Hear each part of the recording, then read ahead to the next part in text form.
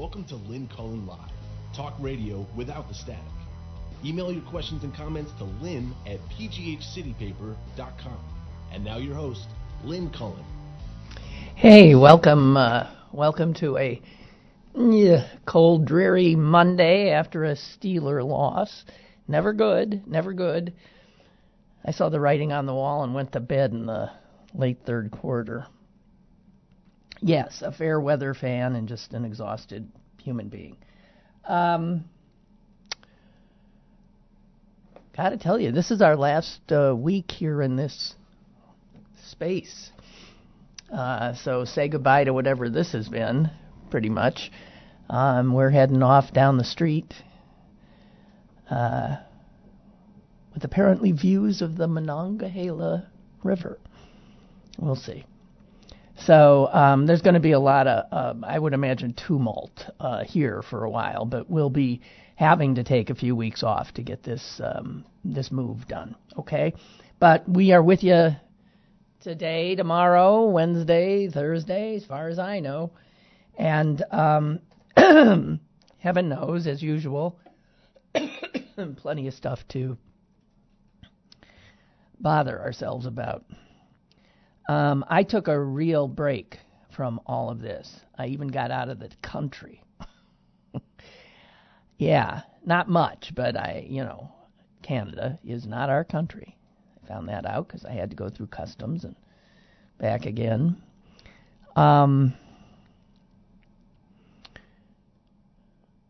It is, I've got to stop saying this because I keep doing it. I keep saying it's increasingly difficult for me to even get it together to talk about stuff. And I know I'm not alone because we're exhausted.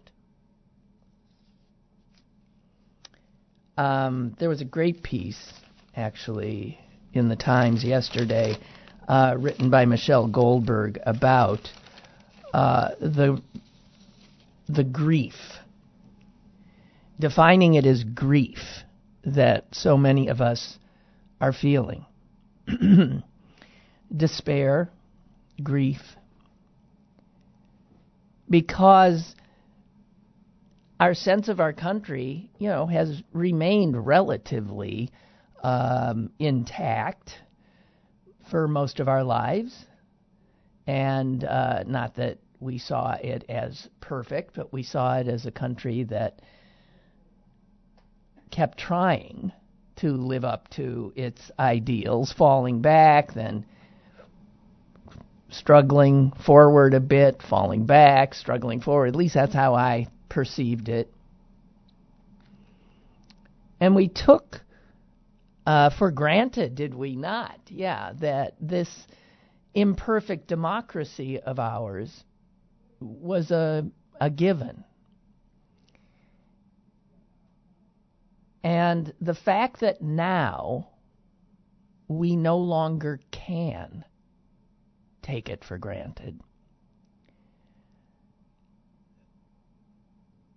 We are feeling fear, grief caused by, of course, a sense of loss.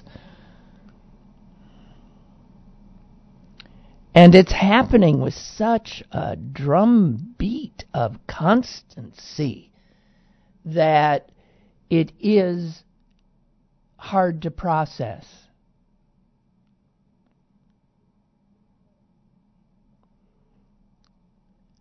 Michelle Goldberg, in writing her piece, said, "I have noticed, and not just in myself, a demoralizing degree of fear, even depression,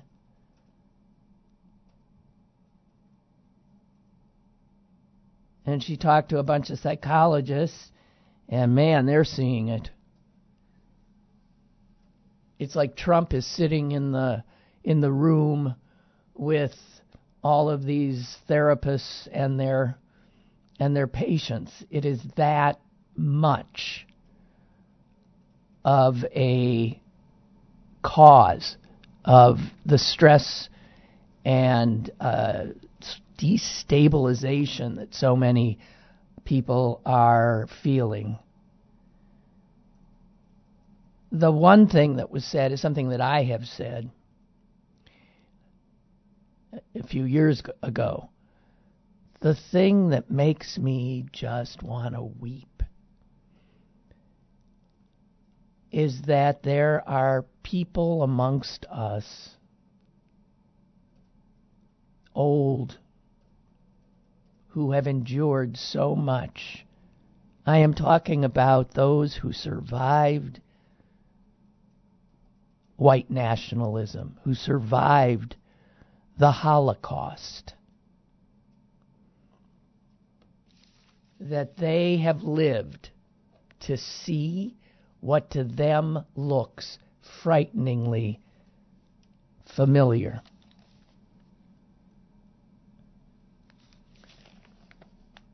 I was reading a piece, I don't have it here in front of me, about about how when the Olympics were held in Germany in 1936, there were a lot of people in the United States that wanted us to boycott those games. 1936, okay? This is 5 years before we went to war. It was obvious in 1936 where Germany was going. I guess it was not obvious that it would be as extraordinarily, nightmarishly sadistic and horrific as it was. But again, knowing one's history is pretty important to sort of understanding where we might well stand now.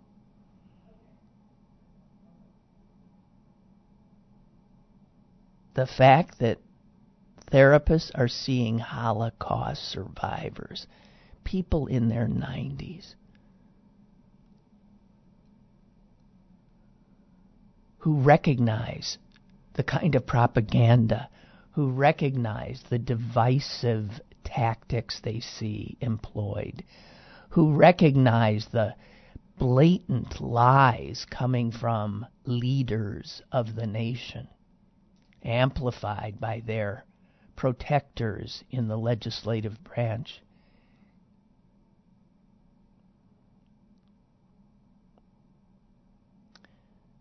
One person said it's like watching someone you love die of a horrible disease.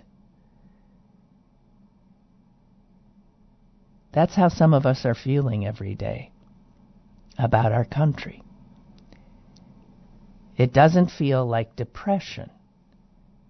It feels more like grief.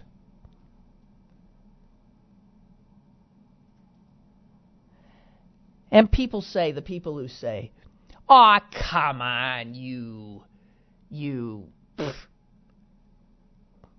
what's the word? Snowflake. Oh, come on. This country has been divided before, at war with itself. This country has been through frightening times, even in your lifetime. But there's something different now. And we can feel it.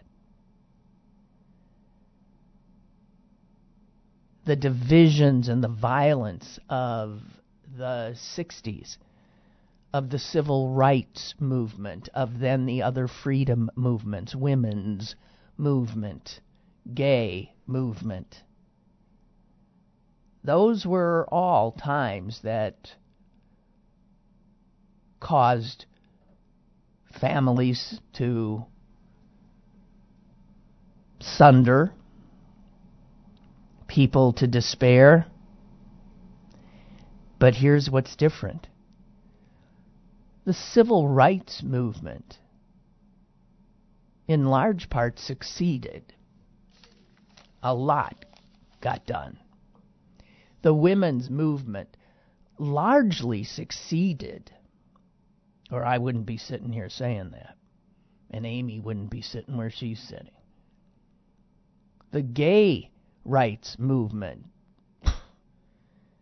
was so quick, so fast, that some, and plenty of people's heads, still spinning. None of these things are at an end point. The battles are still there to be fought. But progress was made in this imperfect country on those fronts. And they were made because Americans were capable of shame.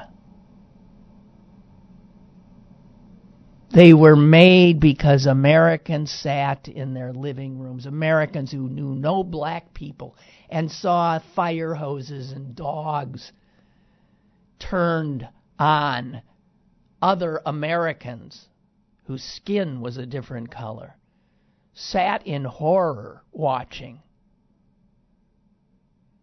and felt shame. When we began to understand what was happening in Vietnam, Americans were capable of feeling shame.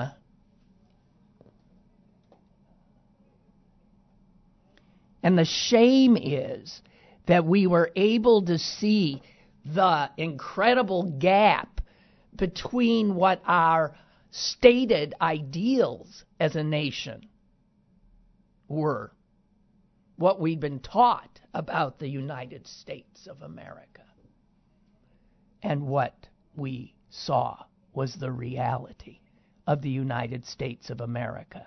That unbelievable distance between the two. And we felt shame.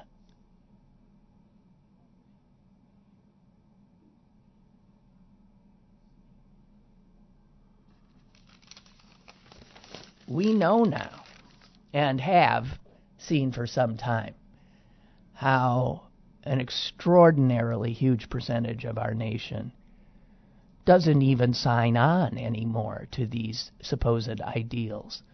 Openly stands in opposition to them and feels no shame.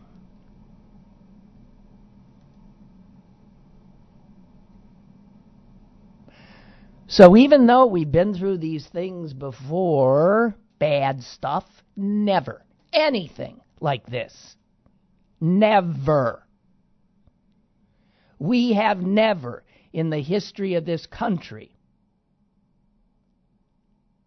had as a president a man who openly treats half of this nation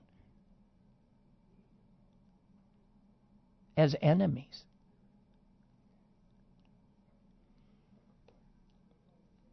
Presidents take an oath, right? They are the presidents of all the people, whether those people voted for them or not. They are the physical, mortal embodiment and protector and defender of the nation and its principles and its constitution.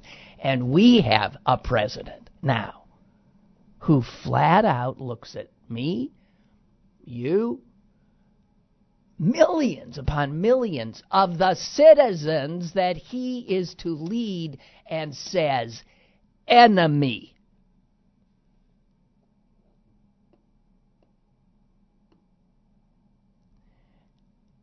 And to some, he subjects them to constant dehumanization, hostile propaganda.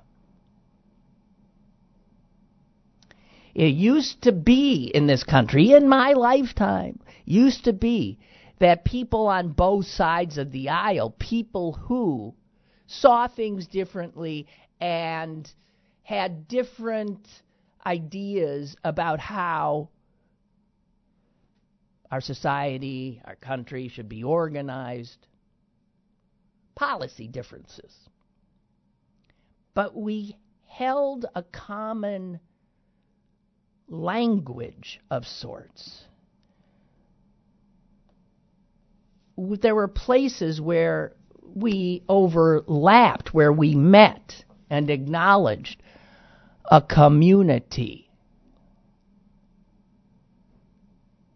that held us together.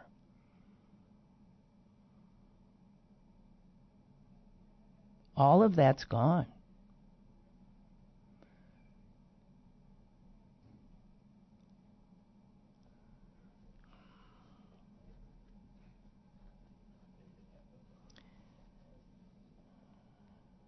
Michelle Goldberg says that this kind of suffering that some of us are feeling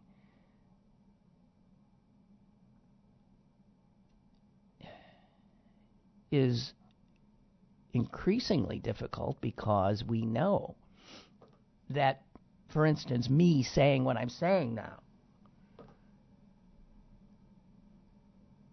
delights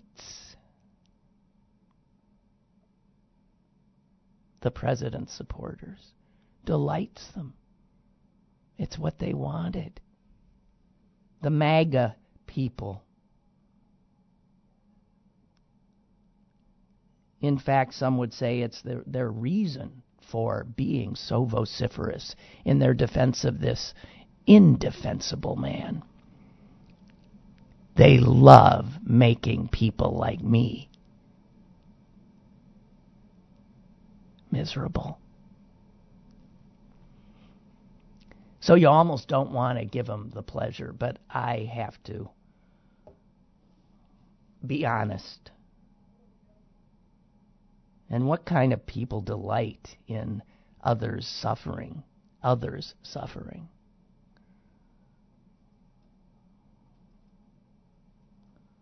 Here's a quote from another therapist, I believe, who says,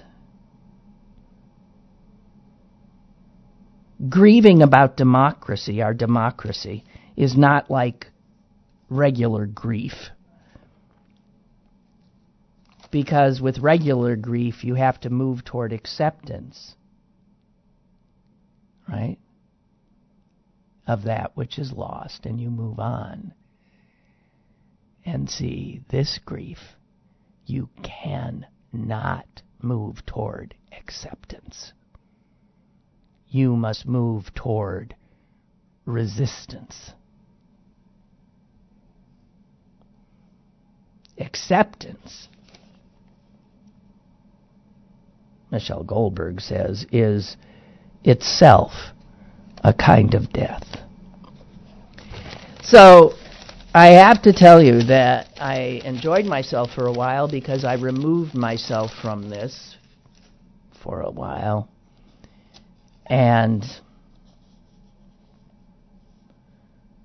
boy, it just comes right back, kaplooey.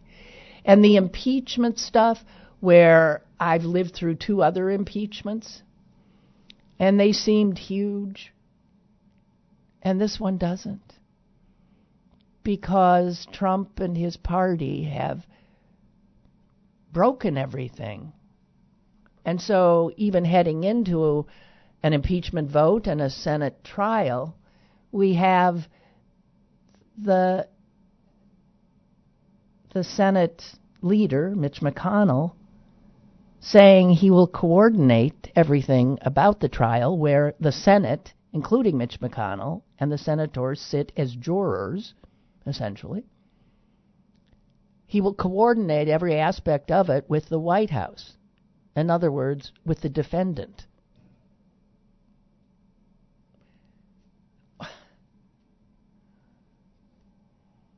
Everything's broken.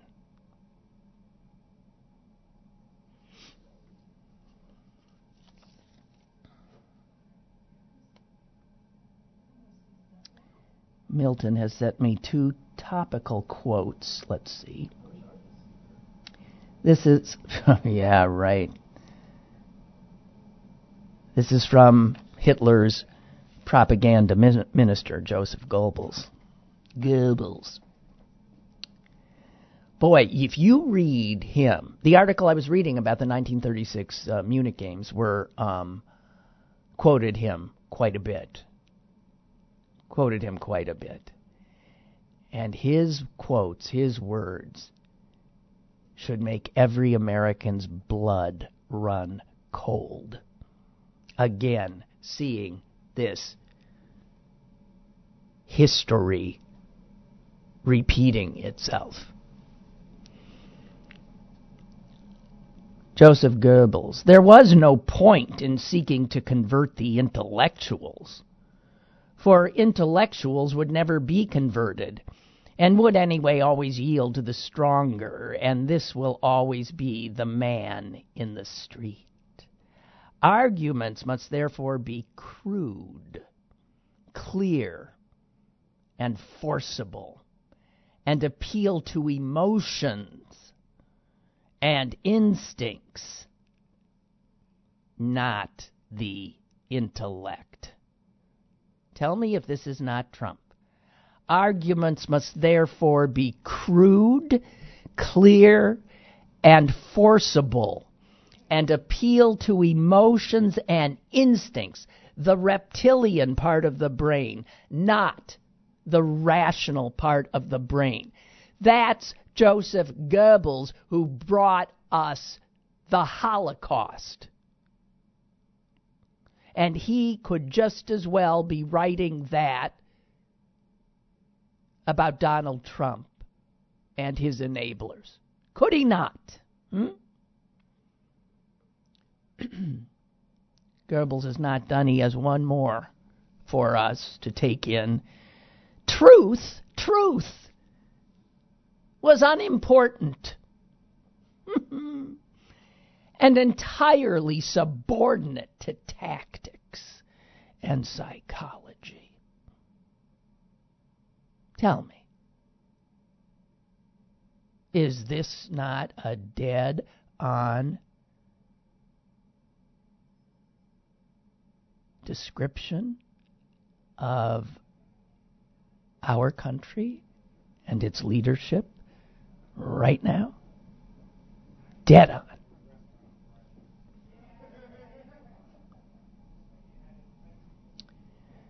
Yes.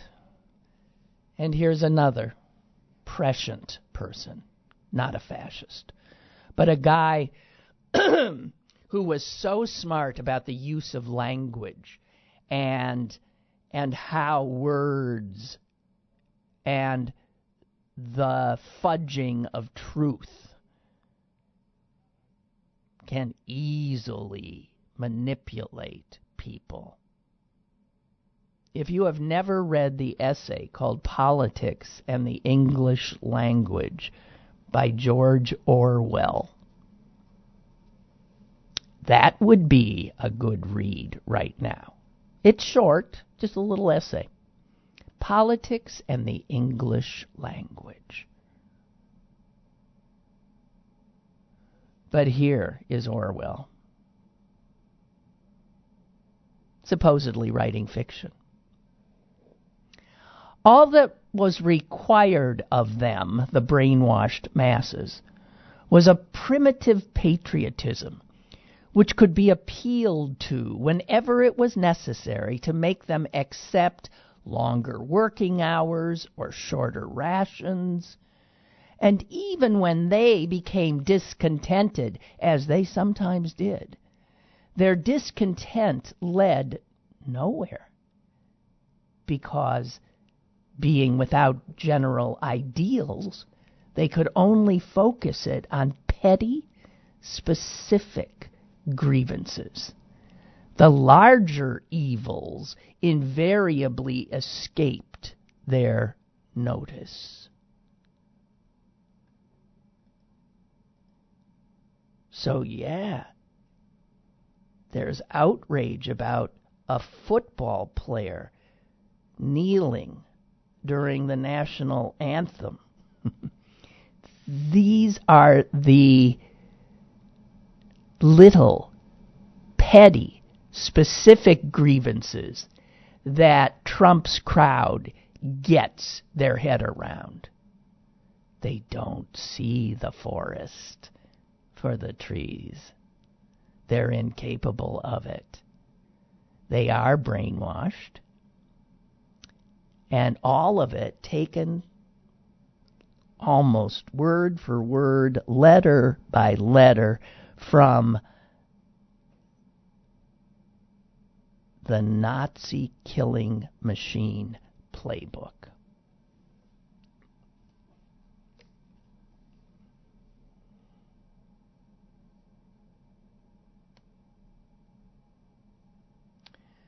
Barbara says, did you watch 60 Minutes? Yes. Yes, I did. And there was an incredible piece about how even in that hell, as people were being slaughtered in a very industrialized way, the very people being slaughtered were writing music, composing music, playing music. And the story was about one man, an Italian composer, and his incredible work to find all that music, to keep it alive, to recreate it. And you know, it's funny, Barbara asked if I saw that. Yes, and today, driving here, I thought of it again because I was thinking of the division in our country, and I was wondering, how do we bring people together? And I thought of the power of music. And I think it was because of the piece on 60 Minutes, the power of music. Oh, it was... I also watched some of the Kennedy Center honors last night. And those are the honors that every president has attended until, of course, this one. He has never attended one. These celebrations of the art created in our nation. And they put on a hell of a show every year. And it was televised last night opposite the football game. And my heavens, there was a quick cutaway of a man so clearly enjoying it, clapping his hands to this music. And the room is full of people of different political points of view. And here was this guy enjoying himself, and I thought, who? And I realized this was the man who was going to oversee the impeachment trial of Donald Trump. It was Chief Justice John Roberts. And it made me think, my God, he likes Linda Ronstadt. Her music. He might not like her politics, but he likes her music. The power of music.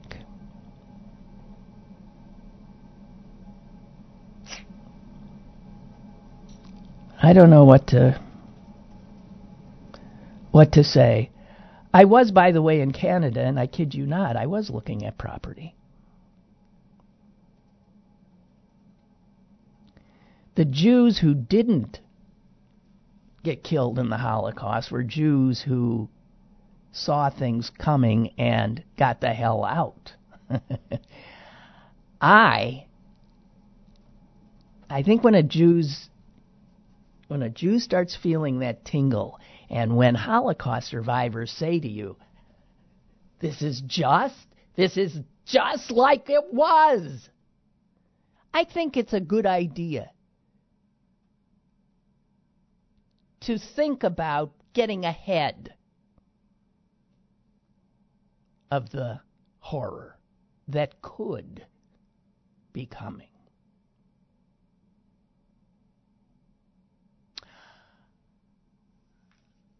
I was looking at property north, not just because it's the quickest way to get to another country, but also because going north might give one more refuge because of the climate crisis. To go north, to go where there's abundant water, away from the coasts. Two things, two potential future horrors looming over us, and most of us sit and wait. The climate crisis is the more frightening one to me, because you can see how nothing is being done to stop it. I want to give you something that was on the bottom right-hand corner of the front page of the New York Times today. I will read the first sentence.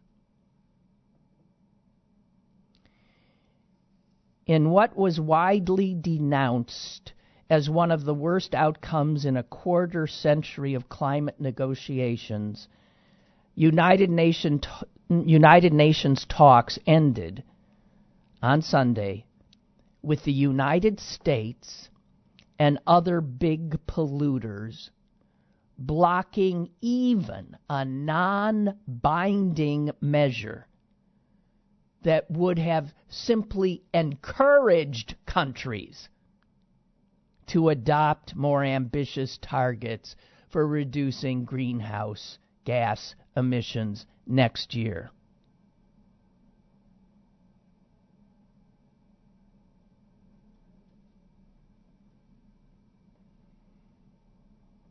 This goes well beyond Nero fiddling while Rome burned.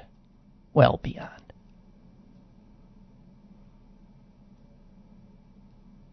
What are we thinking? Magical thinking. Somehow somebody's going to clean this up. Somehow there's going to be a reversal. When we now, in this horrific administration, have a president who openly pushes the other way, increasing emissions, talking up coal, fossil fuels.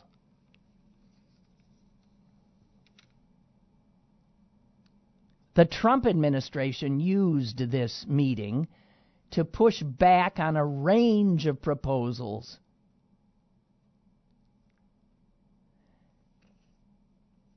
And see, this thing is not a matter of opinion. This thing is real.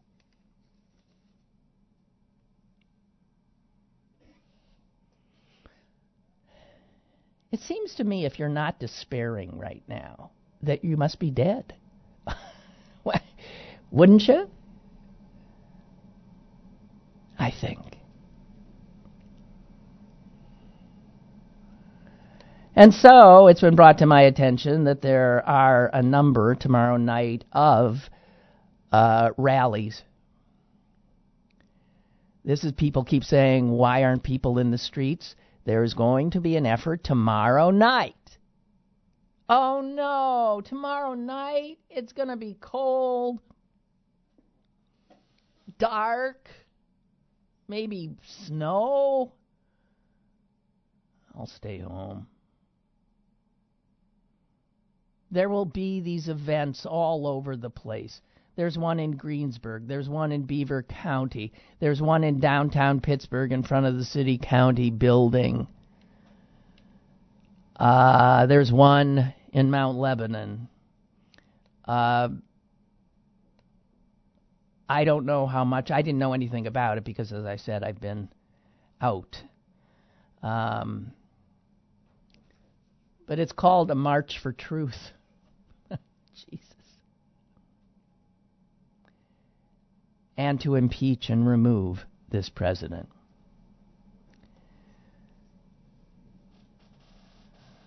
I'm 5:30 tomorrow, p.m., City County Building.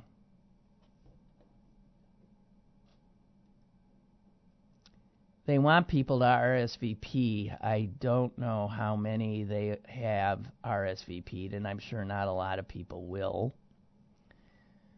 But it sure would be good if those crowds were huge all over the country.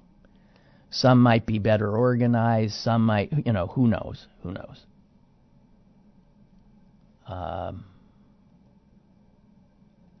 Hang on here while I lost my... Okay.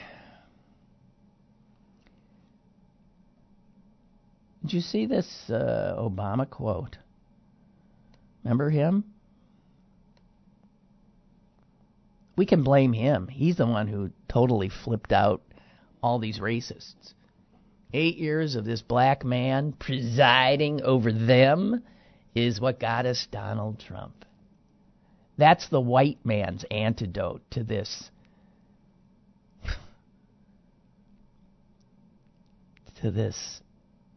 honorable, thoughtful, serious,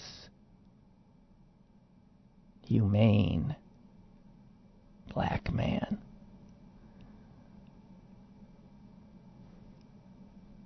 The country said, all right, we'll take your Barack Obama and we'll give you Donald Trump. Wow. Oh, don't. So Obama was at an event in, I don't know where. He was out of the country, I think Singapore. Is that where he was? And he said this in part.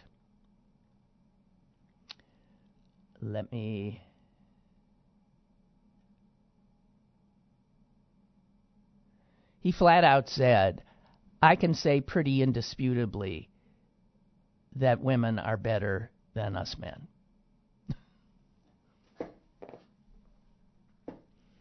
And here he goes on to say, he wasn't just saying it, he believes it. He said this, I'm absolutely confident that for 2 years, if every nation on earth was run by women, you would see a significant improvement across the board on just about everything. Everything, living standards, all outcomes. If you look at the world, Barack Obama, and look at the problems, it's usually old people, usually old men, not getting out of the way. It is important for political leaders to try and remind themselves that they are there to do a job, but they are not there for life. They are not there in order to prop up their own sense of self-importance or their own power.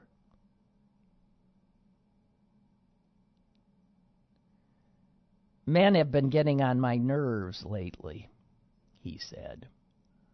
I mean, every day I read the newspaper and I just think like, brothers, what is wrong with you guys? What is wrong with us?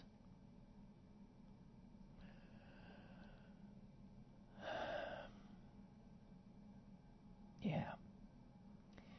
So he says if you look, the problem is usually old men not getting out of the way. You see who's leading the Democratic primary race? 2 old white men. That's the Democrats. Biden and Sanders. I'm not saying they're bad guys, but they won't get out of the way.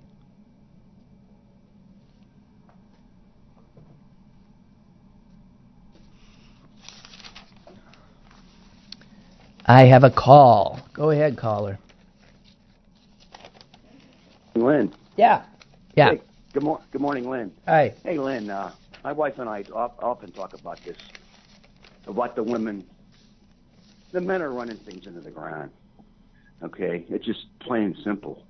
I mean, you can see it. The only firewall we have really that saved us recently within the impeachment hearings has been the women, has been the lawyer. Oh my goodness, it's Fiona Hill. Fiona Hill. Oh my, Fiona Hill, and she was a firebrand. And who was the attorney? Not the attorney, but the judge. The judge, not the judge. She was in the college professor. The college professor was the law professor. That woman. I can't think of her name right now. Yeah. I can't either. You know yeah. what I'm talking about? Yes, I can see her. She was fantastic. Fiona Hill was fantastic. She was fantastic. I told my wife, this is our only goddamn firewall. Thank God they spoke up for the people. And then the Republicans, these men, they hate the women. They hate women. I mean, you can see it dripping off them. They hate powerful women because they're stand up to these women. These strong women have more balls than fucking 10 of these men put together, and they can't stand these women. Trump, Lindsey Graham, all these bastards. They can't take the because they'll scorch them. No, it takes. Well, you know what? You know, it occurs to me. It takes a strong man to be comfortable with strong women. It's. I mean, it's simple. It's that simple. It's that simple. It's that simple. Right. It's that simple. Right. I mean, the strongest people in my life my teachers have been women. I mean, my wife, my mother, my grandmother. They're all the pillars. Okay, my father as well, but to teach people how to live and how to live properly, it's the women. Yeah. My daughter teaches her son. It's the goddamn women every goddamn time. Please stop. The men are stupid. And think about this, Lynn. There's these people in their 70s. Okay, that's not bad. But they're 72-year-old men. What are they going to get with money? What do you want with money? Please tell me what Rudy Giuliani's trying to do to get money. And same with Donald Trump. What do they want to buy that they want to get this money with? I don't know. It's not money, it's power. No, power. It's power, and because they feel. I don't understand. I don't know. They feel hollow or something inside. They don't. The only value they see is money and power. Yeah, and they do go together. They don't see a value in human kindness. They don't see value in helping others. How about this, Lynn? Who would take a 16-year-old girl? Yeah. Who wins the Man of the Year or Person of the Year? Who would condemn them? Who? Well, we know. G.D. Ryan would condemn them. We know who. Please tell me that. The weakest man in the world. I mean, who holds the most powerful position. Yeah. Yeah. Exactly. Yeah. Lynn, please tell me who would do that. There it is. Fully beyond and please tell me. I don't and know. Yeah, well, more than him though. Please tell me how 40% plus, perhaps, of Americans are willing to aid, abet, and reelect him. Tell me. That's why I go crazy every day. I watch this show, and I can't believe my eyes. I know. And I got to go. One more bad thing. I'll leave you with one. What was Donald Trump's main concern when he meets with the leaders? His number one thing he's worried about. You're not paying enough money for defense. That's all he cares about. You're ripping us off on the defense budget. You're not putting enough money to kill people as I am. I have most money to kill people, and you're not even keeping up with me. So he belittles the other people, and they think you're right. Let's see. He has the power to kill people, and he wants to spend money to kill people, and we're not keeping up with him. What kind of mentality is that? I mean, please tell me that. It's not like a good thing, like I'm trying to feed the poor, I'm trying to do this, I'm trying to solve right. No, I'm telling everybody around the group. Imagine we all sat around the group and said, hey, Lynn, you're not putting enough in the money to kill people. What the F's wrong with you? And you'd be like, Mike, something wrong with you? You say, Lynn, come on. I would put my brow down to you and look down at you and say, Lynn, come on, wake up.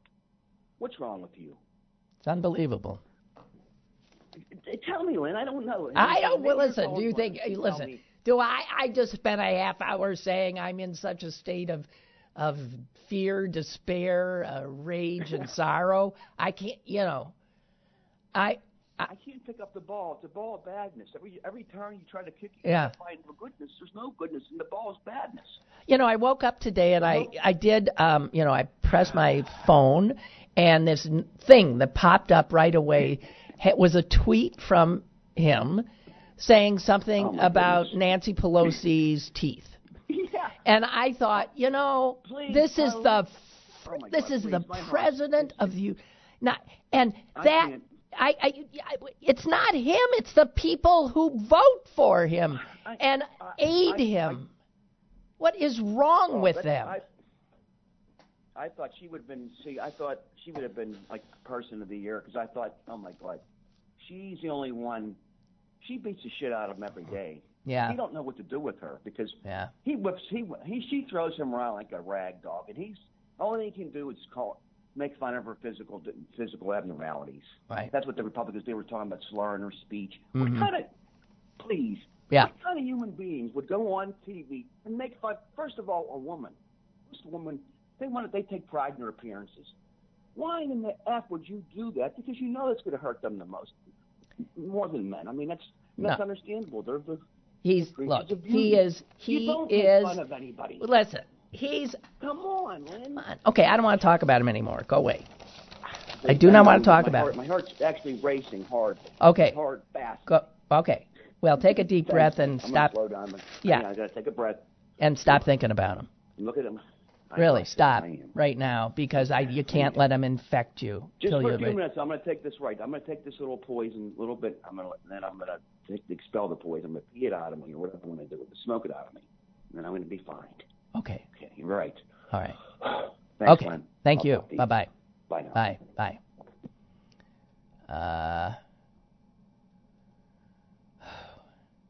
Obit. I was upset to see this, because I wasn't paying attention. Danny Aiello. And what's weird is that I had just rewatched Spike Lee's Do the Right Thing. And what a good movie that is. Jeez, I hadn't watched it for a long time. And whoa. And then I see this. Danny Aiello. He's gone. Do you know about his history? It's really funny. I can't. He never studied acting. His first acting roles he was 40 years old. He never studied. Can you imagine you're 40 years old and all of a sudden you become a movie star? I mean, how does that happen?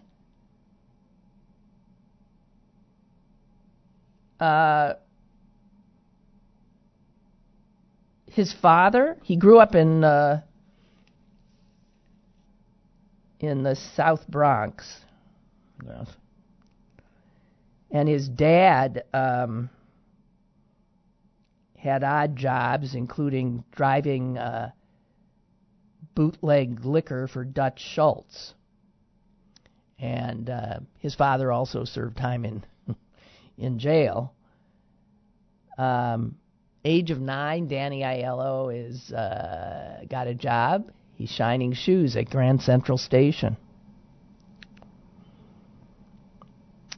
A little bit later, he's running numbers for the mob. He never finished high school. He dropped out of high school, joined the Army.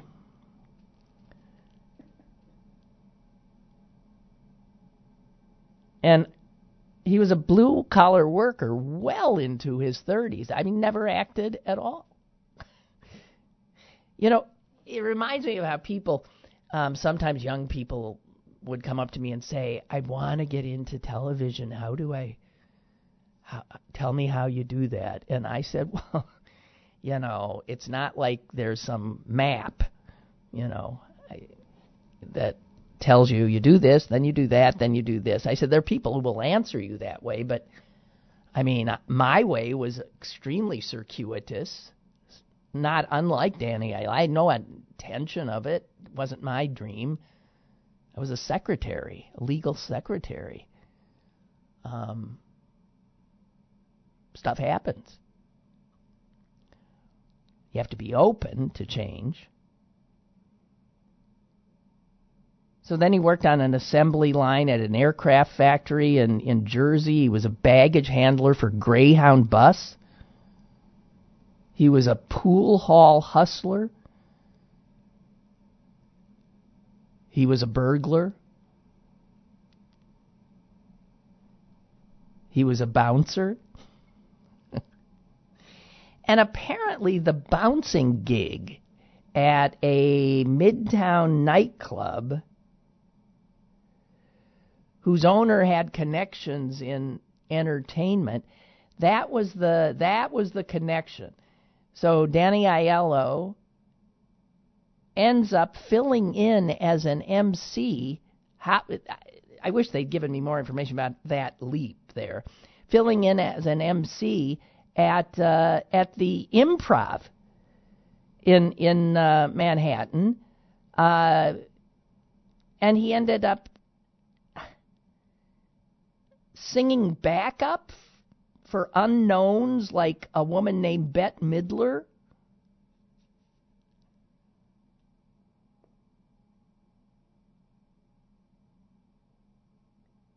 He would do late night readings of Puzo's The Godfather. It had not yet been made into a movie. He would read the book to people.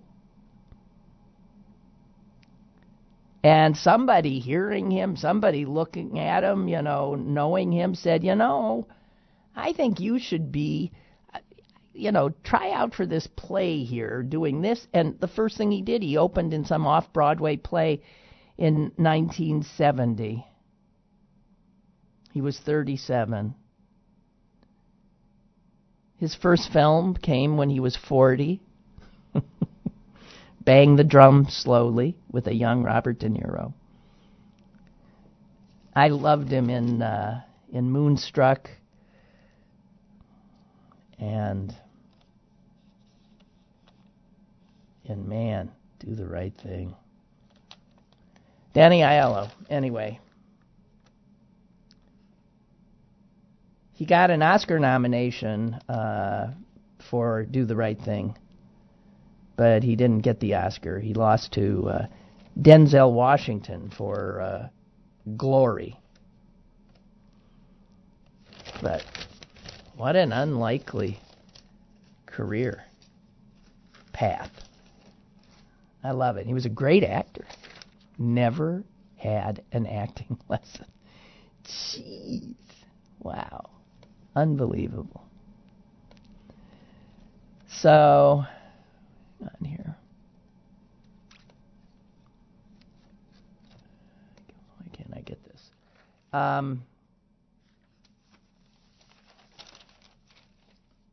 I also noticed, and I'm assuming this got more play here, a local obit that I just want to note. I was very saddened to see Bobby Cardillo had died, 95 years old. I mean, he was a great local pianist and performer. I mean, God, some of the people he played with, Andy Williams, Kay Ballard, Yitzhak Perlman. Well, this is weird. In 1958, he performed alongside 13-year-old Yitzhak Perlman at the William Penn Hotel. Jeez.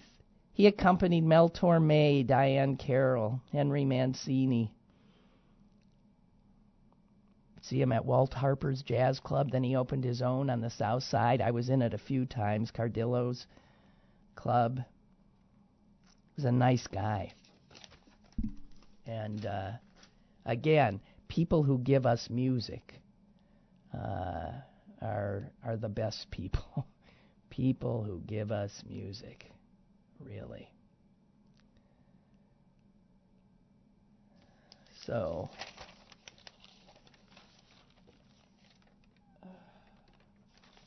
and the story I was going. Never mind. I didn't want to talk about it. I'll just quickly share something with you that. You know how so often there's a local story and you never quite take it in. Well, I mean, or understand it. And then some national publication does a story on it, and then you see it and understand it. This has happened to me a lot. And there's one today, front page Wall Street Journal. And I'm just going to, let me read some of it to you. Last Christmas Eve, so we're talking a year ago, a sprinkler pipe at a U.S. Steel Corporation plant south of Pittsburgh fell from the ceiling in a building at the 120-year-old complex. Within minutes, an area the size of a football field was engulfed in flame. The falling pipe severed another delivering oil to a compressor, a machine sucking highly combustible gas throughout the plant. The leaking oil caught fire, the compressor began to vibrate, and a flood of gas from coke ovens was ignited. All this from a 59-page report on the accident. And apparently, the Wall Street Journal got an engineering firm to really dig into it. 120-year-old mill. That's what's sitting there and still operative. Caught between the need, it says here, to overhaul its existing plants and invest in new mills, the company, U.S. Steel, that rolled the steel for the skyscrapers and cars that made the United States an industrial power, that company is breaking down. They talked to current employees, former executives, hourly workers, investors, talked about a pattern of failures that have made U.S. Steel's largest plants unreliable, inefficient, and in some cases dangerous for workers and for the surrounding communities.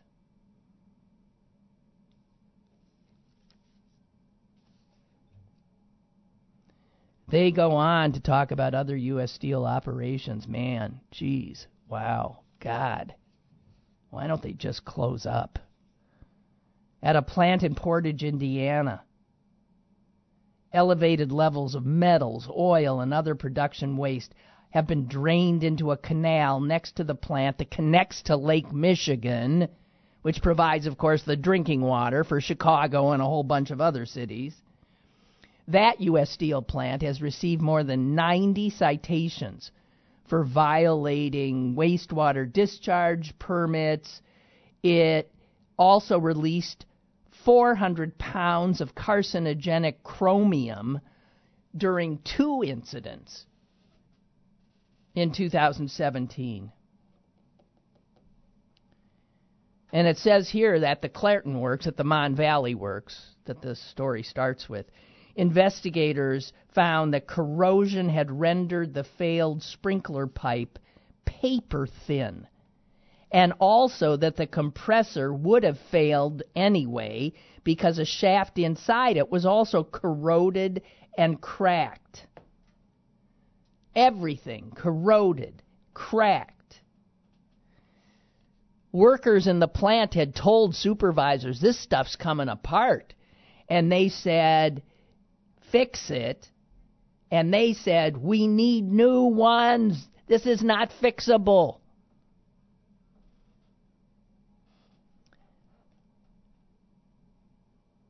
Before the fire, workers knew one compressor needed to be taken offline because it was vibrating.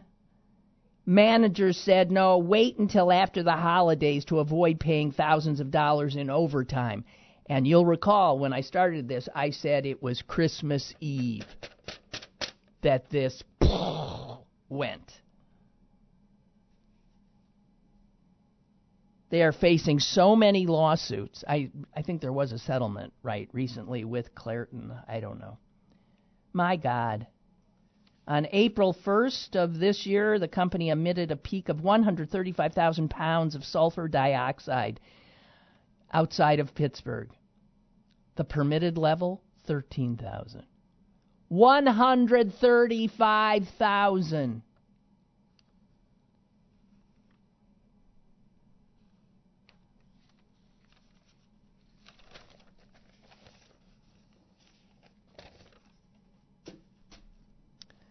Jesus.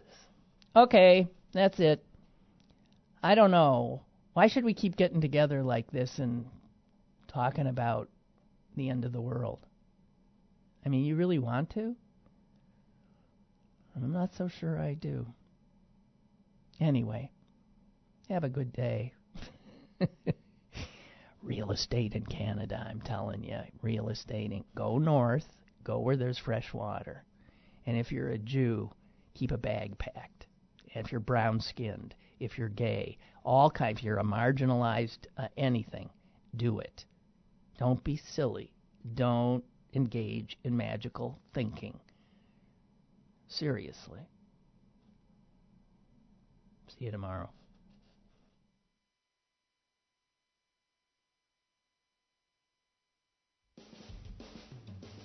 Lynn Cullen Live, Monday through Friday from 10 a.m. to 11 a.m. and archived at pghcitypaper.com.